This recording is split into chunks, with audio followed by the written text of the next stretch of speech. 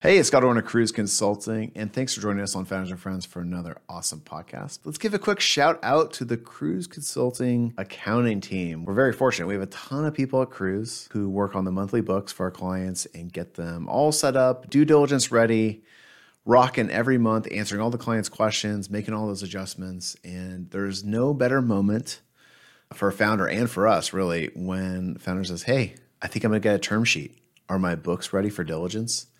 And we get to say, yes, they are. Fire away, send them over, give them access.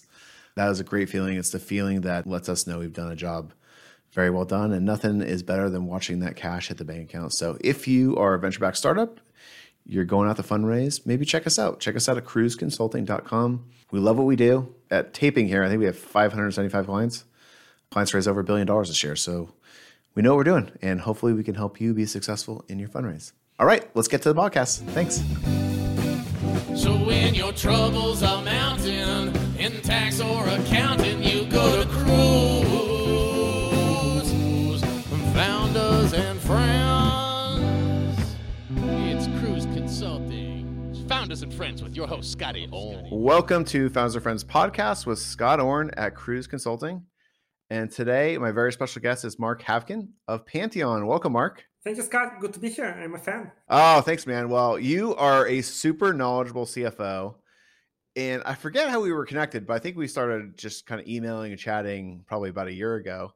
I want to have you on because you have like a really interesting perspective. A lot of the people I interview are early stage founders or early stage professionals, but I'll let you introduce yourself, but you're at the later stage. And for a finance professional at the later stage, I thought you could like shed a lot of light on what you do and how you help the company grow and all that kind of stuff. So do you mind just retracing your career a little bit and letting us know how you got to Pantheon? Yeah, absolutely. We actually met quite a few years ago. I was asking for advice and you were super helpful.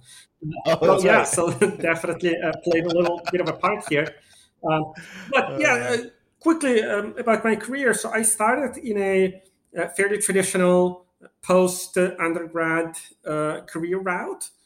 That is typical for people who studied finance. Went into Wall Street, did a little bit of portfolio management just right out of school. Then went to business school, got my CFA somewhere along the way. Dreamt about staying on the investment side. Had an offer from a prominent hedge fund in Boston, but that was 2008. And 2008 was not very welcoming to a newly graduated hedge fund manager. Only if you were like the distressed debt hedge fund or something maybe, like that. Maybe. Yeah. So I left the States. Actually, I really wanted to stay in finance. That hedge fund offer obviously blew up in June. And I went to Central Europe to work in a private equity firm and did about 3 years of investing throughout the region, mostly in financial institutions, banks, insurance companies, and things like that. And then about 3 years later, I kind of realized I wanted to come home to the Bay Area where I grew up, went to Berkeley, had most of my friends, my family is here. So I came back and saw a very different sort of emotional landscape. If in the finance world in late aughts, early 2010s was a little bit distraught, people were just coming off the Great Recession and people were super scared for their jobs. The industry was being commoditized, abundance of money was around. And then in technology in the Bay Area, it was a completely different landscape. Everyone was happy, everyone was raising money, iPhone just came out, opportunities were growing on trees, so to say. So I decided to leave the dark side of Wall Street and join the technology boom here in the Bay Area. A couple of jobs later, I found myself at a company called Upwork. It's a marketplace for freelancers. That's how we. Maybe. Yep. So Upwork at the time was pre-public. Merged, two predecessor companies just merged. We were going through a very interesting and promising merger, kind of getting started to do this all pre-IPO song and dance. And this opportunity came about 5 years ago to join a much smaller B2B company coming off Series C called Pantheon.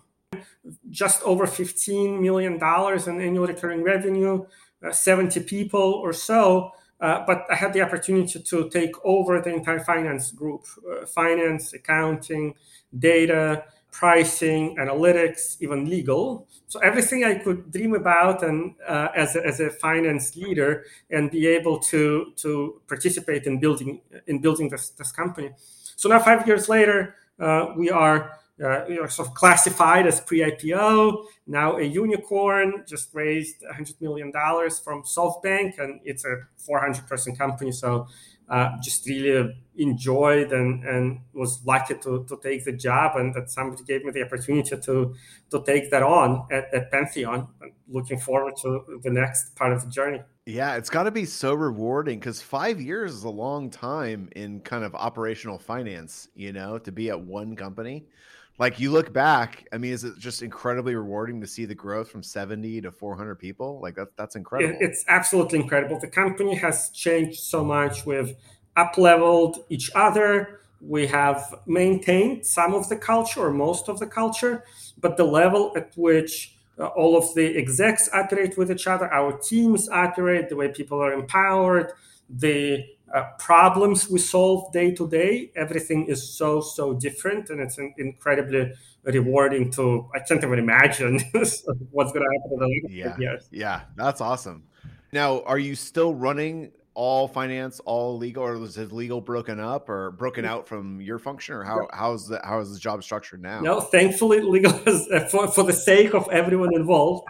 We have a GC. The GC as customary reports to the CEO, but the expansion came from more in-depth work, different kinds of work. So I still obviously have, the new part is corp dev and strategy. There's FP&A, strategic finance, now broken up. Obviously, all of the accounting features, some of the finance systems, and analytics is a completely different organization now with a whole lot more. We're with a whole lot more gravitas and influence over the organization. There's now actually things to analyze and predict at scale, and more people who rely on the data that we are able to gather and analyze and make actionable decisions on. Yeah, that's amazing. So, I mean, I think the job of a CFO at a later stage company is two things probably. Keep the trains rolling on time, keep things from breaking. But then the second aspect is how to fuel the company's growth and be a partner with the rest of the management team. Like, what's kind of your overall strategy when you come to work every day about how to do? Let's focus on the growth for now, and then we can come back to the keeping the trains running on time. But like, how do you help propel this company forward to an IPO someday? So the way I started to think about the world at some point through this 5-year journey is I outlined the vision of the team. And so the way I kind of three things that I took out, the three things that are most important to us is one, or to my team, one is to figure out what are the strategic objectives of the company. We know the mission, we know the vision, but those are 5, 10 years or perpetual duration. Yep. Now we need to figure out, okay, what is the 2 to 3 year strategy? And this is where it all starts for finance. This is where my team needs to be the critical part of ideating this and making sure this is achievable, this is well understood, this is aligned with product strategy, this is aligned with go-to-market strategy. But this 2 to 3 year actual strategy is part of what my team needs to drive. And I'll go in a second what strategy to me is.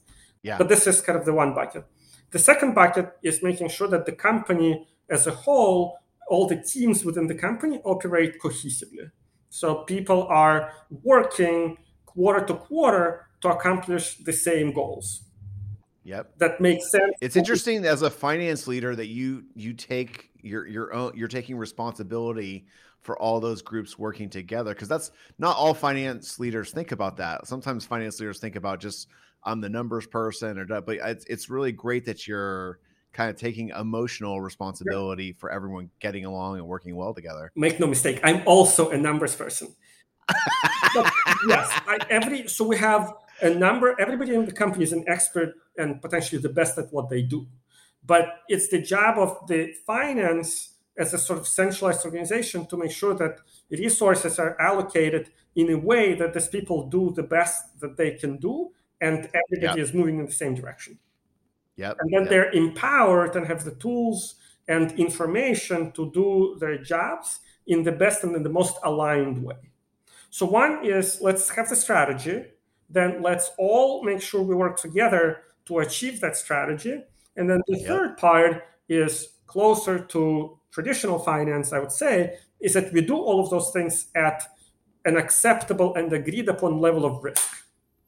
That we are not being too conservative, but also we are not, betting the house on something that's a moonshot and has 1% of the likelihood of being success, unless that's what the investors want you to do. Yeah. Right? But the not being too conservative is a great point, because especially if you're trying to get to an IPO, you're kind of like threading the needle in a way, because you don't want the company to blow up or bet too much like you're talking about. But sometimes companies are actually too conservative, but to post those growth rates that IPO investors want to see, you got to be doing something very, very well and really kind of pushing the envelope. So that's an interesting point there too, like not being too conservative. But that goes also to the point of deciding on the IPO timing. Yep. The IPO timing should depend to a significant degree to the level of readiness as determined by how much risk you want to take on in the development and growth of your firm. Because it's obviously harder to take on greater risks with your product, with your go-to-market strategy, with all of those things, if you're under the microscope of quarterly earnings. So you want to get the most riskiest part of your strategy out of the way, assuming that you have funds in the private markets. But then you want to go public for the right reasons. And you don't want the sort of the corporate structure of the company to dictate your growth strategy if you can afford it. I totally agree. And also, like, I used to work in investment banking before I went to Lighthouse and did venture debt. And the worst thing that can happen to a company when they go public is to miss that first quarter or the second quarter. Yes. It's almost like you can't recover from that as a business, because all the institutional owners, the Fidelities, all those type of folks just sell. They're in a penalty box for years and years and years. Yeah. So I think you're making a really good point about like kind of working out the kinks, getting the growth foundation all set up, and having kind of a clear runway to hit your numbers post IPO. That's when you want to do the IPO, not when you're still kind of maybe changing your business or introducing a new product or whatever it is. Exactly. Or pivoting or creating a category or doing something that you are not, you have very high confidence in. So those three things, back to kind of my mission as a finance team: develop the strategy that's aligned with the vision, making sure that there's an environment to operate cohesively, and doing it at the right level of risk. Right? So now I just wanted to talk about what is strategy. That's the biggest thing up to debate. Not that I am some sort of a guru from HBS, I'm not, but I've decided to kind of narrow this down. What does strategy mean for myself and for my team in the context of growing the company? There are a few things that I like to study and I like to bring to the table in those conversations. They may sound simple, but when you actually do the work and put all of them together, frequently it's eye-opening, and it then enables to do everything that's downstream. So first is, for the company, in the context of your mission, what is the value you create as a company with your product? Specifically, what is the value? Then the second question is, for whom is this value created, and for which use cases? Yep. Third one is how you monetize this value. And then finally is how you're differentiated from people who are trying to do the same thing. Yep. I'm actually, it's a great exercise because I'm going in my head about Cruise Consulting and answering all four of those questions. Yep. So it's actually a really, and it is like kind of your North Star as a company of like, who are we helping? Exactly how are we helping? How are we monetizing that? Right. You know, like that's a really good framework for thinking about this. Hey, it's Scott Orn, and we're going to take a quick break from the podcast to give a shout out to the Cruise tax team. Gosh, it's so nice to have an in-house tax team. I can't even tell you. We have some really amazing professionals on the team. It's over, I think it's 13 people now. And we do everything from your federal and state income tax return, state franchise tax filings, R&D tax credits. Those are pretty popular these days. And guess what? They're there for you when you go through diligence. A lot of people don't know this, but you actually go through tax diligence, not just operational kind of financial diligence, but you do go through tax diligence. So it's nice to have Vanessa Cruz on the phone with your VCs and with the accounting firm they hired to diligence all your stuff, and the law firm they hired to diligence all your stuff. Vanessa knows what she's doing. She's done this a million times. And it's not just Vanessa. We have a really great team of tax professionals that will do those calls too. It's kind of sometimes the difference between getting around closed or having it take another 2 weeks because something was disorganized and the tax compliance wasn't done correctly. We hear those horror stories from clients that come to us. So, hey, if you want Cruz's tax team on your side, we're here for you. Check us out at cruzconsulting.com. Thanks. So it's almost like you have a strategic offsite in August, and you need to have 4 decks answering each one of those questions. That is your table stakes. This is your conversation. Like, this is how finance world starts. And if you have those, then everything downstream becomes significantly easier, A, to do and to brainstorm, and B, to align everybody else around. That last part about the alignment, I think, is a really good point too, because especially when it's written or a presentation that everyone can attend and watch and listen to, it preemptively answers a lot of questions for the team. And people can kind of self-check, like no matter what organization, if they're in the finance organization, marketing organization, R&D organization, they can kind of like think about, well, am I actually contributing to the success of our customers and creating value and ultimately getting paid for that value? If I'm not, I'm probably doing something wrong or something's off and we need to talk about it. So I really like making these things public and talking it through with everybody. And they serve as guardrails for what people can do. Totally. And this is also, here's the critical moment. This is, you're not making decisions for people, because all of these people in the company are much better at what they do than you are. But this is how you influence people to do the thing that's meant to accomplish the same North Star for everybody, and then everybody gets to do them the best way they can, which is hopefully the best way anybody can. I like it. Well, and they may have feedback for you. Someone told me one time that it was actually one of my business school professors was an innovation consultant. And he said one of the first people he interviews every time he goes into a company, he does like Fortune 500 companies, he interviews the finance team. And he said the reason why is finance people are very good at abstraction and they understand all the different aspects of the company, and they also follow the money through the company. And so sometimes they're like the most innovative and most plugged into the corporate structure and all the stuff you're talking about. So I think I really like where you're going with this. This is really smart. Right. So it's almost by definition, finance team has the view over the whole business. This is where everything comes together. This is where resources are allocated. This is where you know what drives different revenue streams and what has been tried, not tried. You also see where people are not collaborating with each other. That's correctly. Totally true. And what's not working. Exactly. So it's the finance team and the CEO, hopefully. But CEO may have a much higher view of this, depending on the company. Well, in any case, so those things are aligned. You have the strategy that's still kind of 2 to 3 years. Then as a finance professional, the finance team, you still need to make sure that there are enough resources in the organization to execute on all of those. So the cap table vision, the fundraising vision, the runway versus the burn, like all of those things kind of fall on you. And this is also where the risk consideration comes in. Do you want to be well-funded for next 10 years and be profitable but grow slower? Or do you want to take risks every 2 years and bet it all on a feature that may work out so handsomely that Jeff Bezos will be cool. Wants to buy you. So that is really driven by the finance with an input from the board, and also given the board profile. It's different.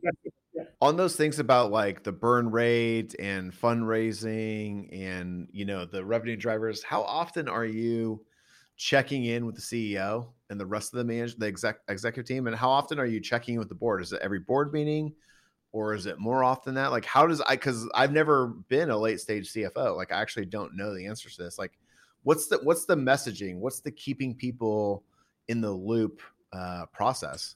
We have all been spoiled in the last 5-6 years by the abundance of private capital.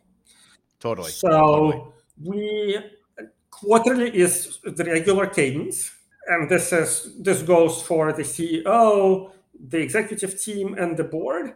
But the conversation is, because of this abundance of capital and our track record as a company, the conversation is easier than it would be if we were a cash-strapped business in 2008. I was on the investor side. In 2008, I was in the private equity firm. That was a very different conversation with our portfolio companies than I'm having now on this side of the table with my investors. So and you guys have a lot of momentum, and probably people are throwing, IPO style valuations at you, but raising the money privately. So you're having your cake and eating it too right now. The focus is very much on growth. The focus is very much on developing the product innovation that we believe in. So the focus is that. And when the board, over the last 5 years of working with me, it has confidence that they are not going to get a surprise. Keeping fingers crossed, but they haven't surprised them yet. But that's an important, maybe talk about that for a second. Like, that's an important, establishing your credibility as a CFO is super important, because those people have to know they can count on you. They've marked up their portfolio. They're talking about you to their limited partners and saying what a great company Pantheon is, or whatever company, if there's a different company you're working at. Like, how do you maintain that trust and credibility with them? One word: forecast. I love it. Yep. And can you say a few words about your forecasting technique of like reforecasting often, or we give them a once forecast. A year? How do you do it? A forecast every 3 months, every quarterly meeting. At this stage, we're not public, so I don't have to forecast it to the penny. The idea is to understand the drivers and to be able to look back and see what has worked and what hasn't worked, right? And so it's not actually that important that you said you will deliver $75 million and you delivered 74.9, because one driver could have doubled and the other driver could have halved, and mathematically obviously it doesn't cancel each other, but you need to understand what worked and what didn't, and how to unpack it and arrive to this conclusion. So giving the board the confidence that you understand the drivers and can predict this, some way out. If both of those things work, great. But it's the understanding of the drivers that is fairly inspiring for that cohort. And when you're talking to those board members and talking about the drivers, are you giving them kind of a look underneath the hood of the car and saying like, hey, our direct business, I don't know your business well enough, but like direct has been amazing. Actually, that doubled. Our channel relationships aren't performing like we used to have them perform. We got to figure out how to fix that. Like, is that the kind of commentary you're giving them, that style stuff? Yeah, that's the kind of commentary you're giving them. The art is to give just enough, and not more, not less, but just enough to have a productive consultative discussion with them. Yep. If you're giving them too much, they can't give you meaningful feedback. They can just say, that's working, that's not working. But nothing that I don't know. If you don't give them enough, they also can't give you any sort of meaningful feedback. Yeah. But if you, for example, paint it in the way you just described it, something works, but this channel is not working, you can actually start having a strategic conversation about channel. Like, what has changed in the ecosystem? Is it the competition that is encroaching on your partners? Are your partners going out of business? Are you not providing them enough margin? Is this particular business becoming less profitable? So you can engage in this type of a conversation, and that is what you want. I love it.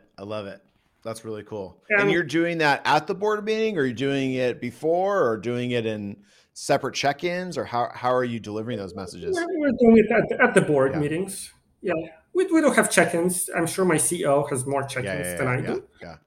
But the board meetings are a great way for the entire executive team to get at the same table with the entire board, and the board, if well constructed, can provide different viewpoints. So now board, somebody is more financially minded, somebody is more sales and marketing minded, somebody is more customer focused minded. So we can get all of those viewpoints on the same issue that we have identified. I love it. And if we give them enough information, then the conversation actually flows. That's really awesome. As opposed to just being, okay, this is good, this is not good, but I know this. I love it. And then on the fundraising side, those people have their pulse on the fundraising market better than even CEO, CFO, because are they giving you constructive feedback of like, hey, Mark, you nailed your numbers again, might want to think about raising capital, or hey, the numbers are looking good, I can see the upward swing, should we start writing an S1 right now? Like how active are they on the feedback? Very active. Yes, that's their job. Yes, very active. All I can do in looking inwards is to determine the risk tolerance, but without understanding the outside factors. Yep. I can calculate and do scenario analysis on hypothetical burn. Yep. If we succeed, if sales and marketing increases and we're doing well, which could actually mean we burn more money, or if sales and marketing is not doing well, product does not resonate, and maybe we need to do a little bit of a riff, and then kind of run different scenarios and say, okay, we have funding for between 6 and 9 months, or 18 and 24 months, something like that. But the board can come in and say, well, the external environment is such that maybe you do want to wait a little bit more, or maybe the external environment is such that doesn't matter what your risk tolerance is, you need to raise now because it's not going to be better. So this outside in perspective that I just don't have the time to develop because I'm running the business. So they engage very actively, and it's super helpful. How do you handle it when another member of the executive team, like the VP of marketing or the VP of R&D, comes to you and says, Mark, our marketing performance is amazing. I need more budget. Give me more money, Mark. Loosen up the purse strings. How does that conversation go? How do you get to a resolution with that executive? What's the process there? Well, my first process is to think, okay, well, how will this impact the entire company? Yep. So yes, I can give you marketing, I can give you more budget to generate more leads, but do you have enough people in sales to take care of all those leads? Do you have enough people to support to ensure that we can migrate all of those customers? Yep.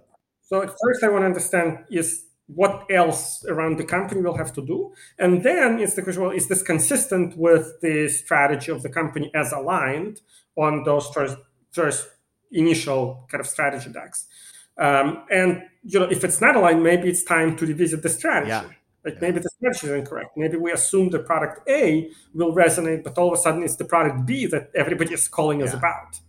So this is where the work starts, and I need to do it quickly because now I'm holding up the whole company. But you're doing that operational check-in and operational diagnostic to make sure the company as a whole can handle it, and checking out any of the weak spots in the company that needs to be bolstered before you turn the spigot on. Right, and is it consistent with what all of us have decided to do over the course of the next 12 to 24 months? I love it.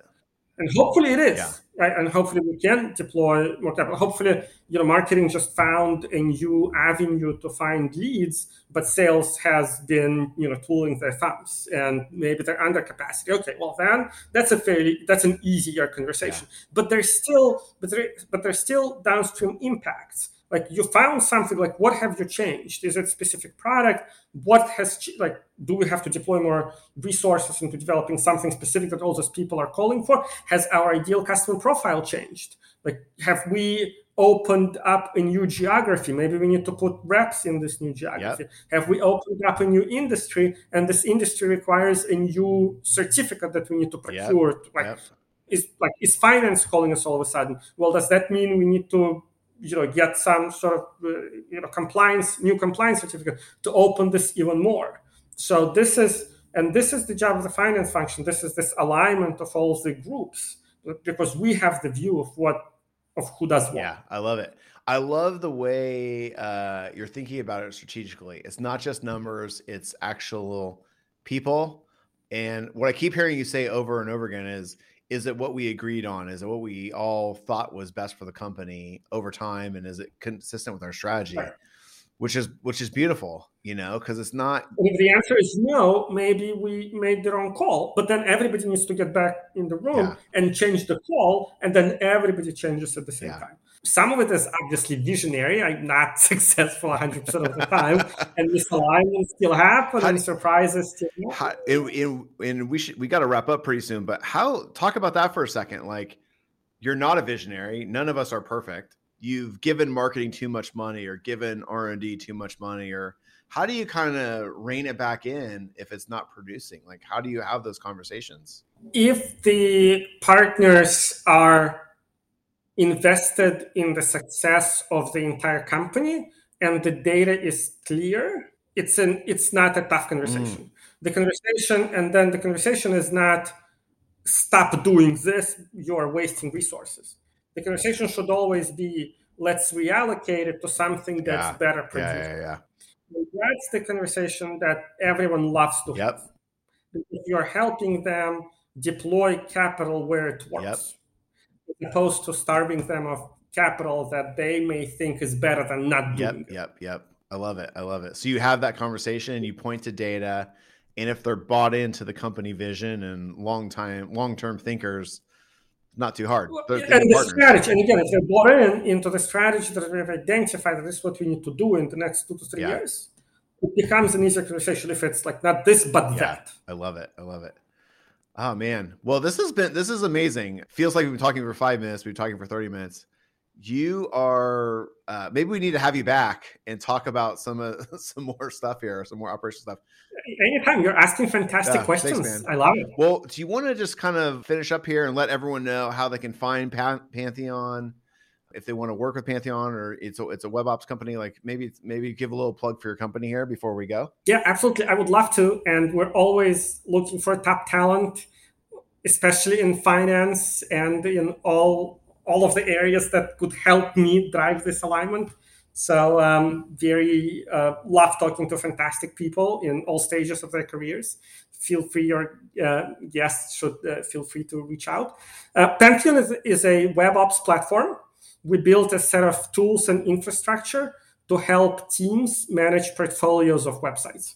So we're solving this age-old problem where it takes a village to build a website and maintain and make it agile and reactive to market environment. The village has marketers, content managers, designers, developers, engineers, security personnel, and many other functions. It's very hard for them to collaborate in time to make changes that are meaningful and relevant to the marketplace. And if they don't, the business results of the website suffer. I love it. And the CMOs can't produce what their objectives are. Mostly it's this actually corresponds exactly with the way you talk about your company strategy and the finance function, like the data, make smart decisions, long-term thinking. I love it.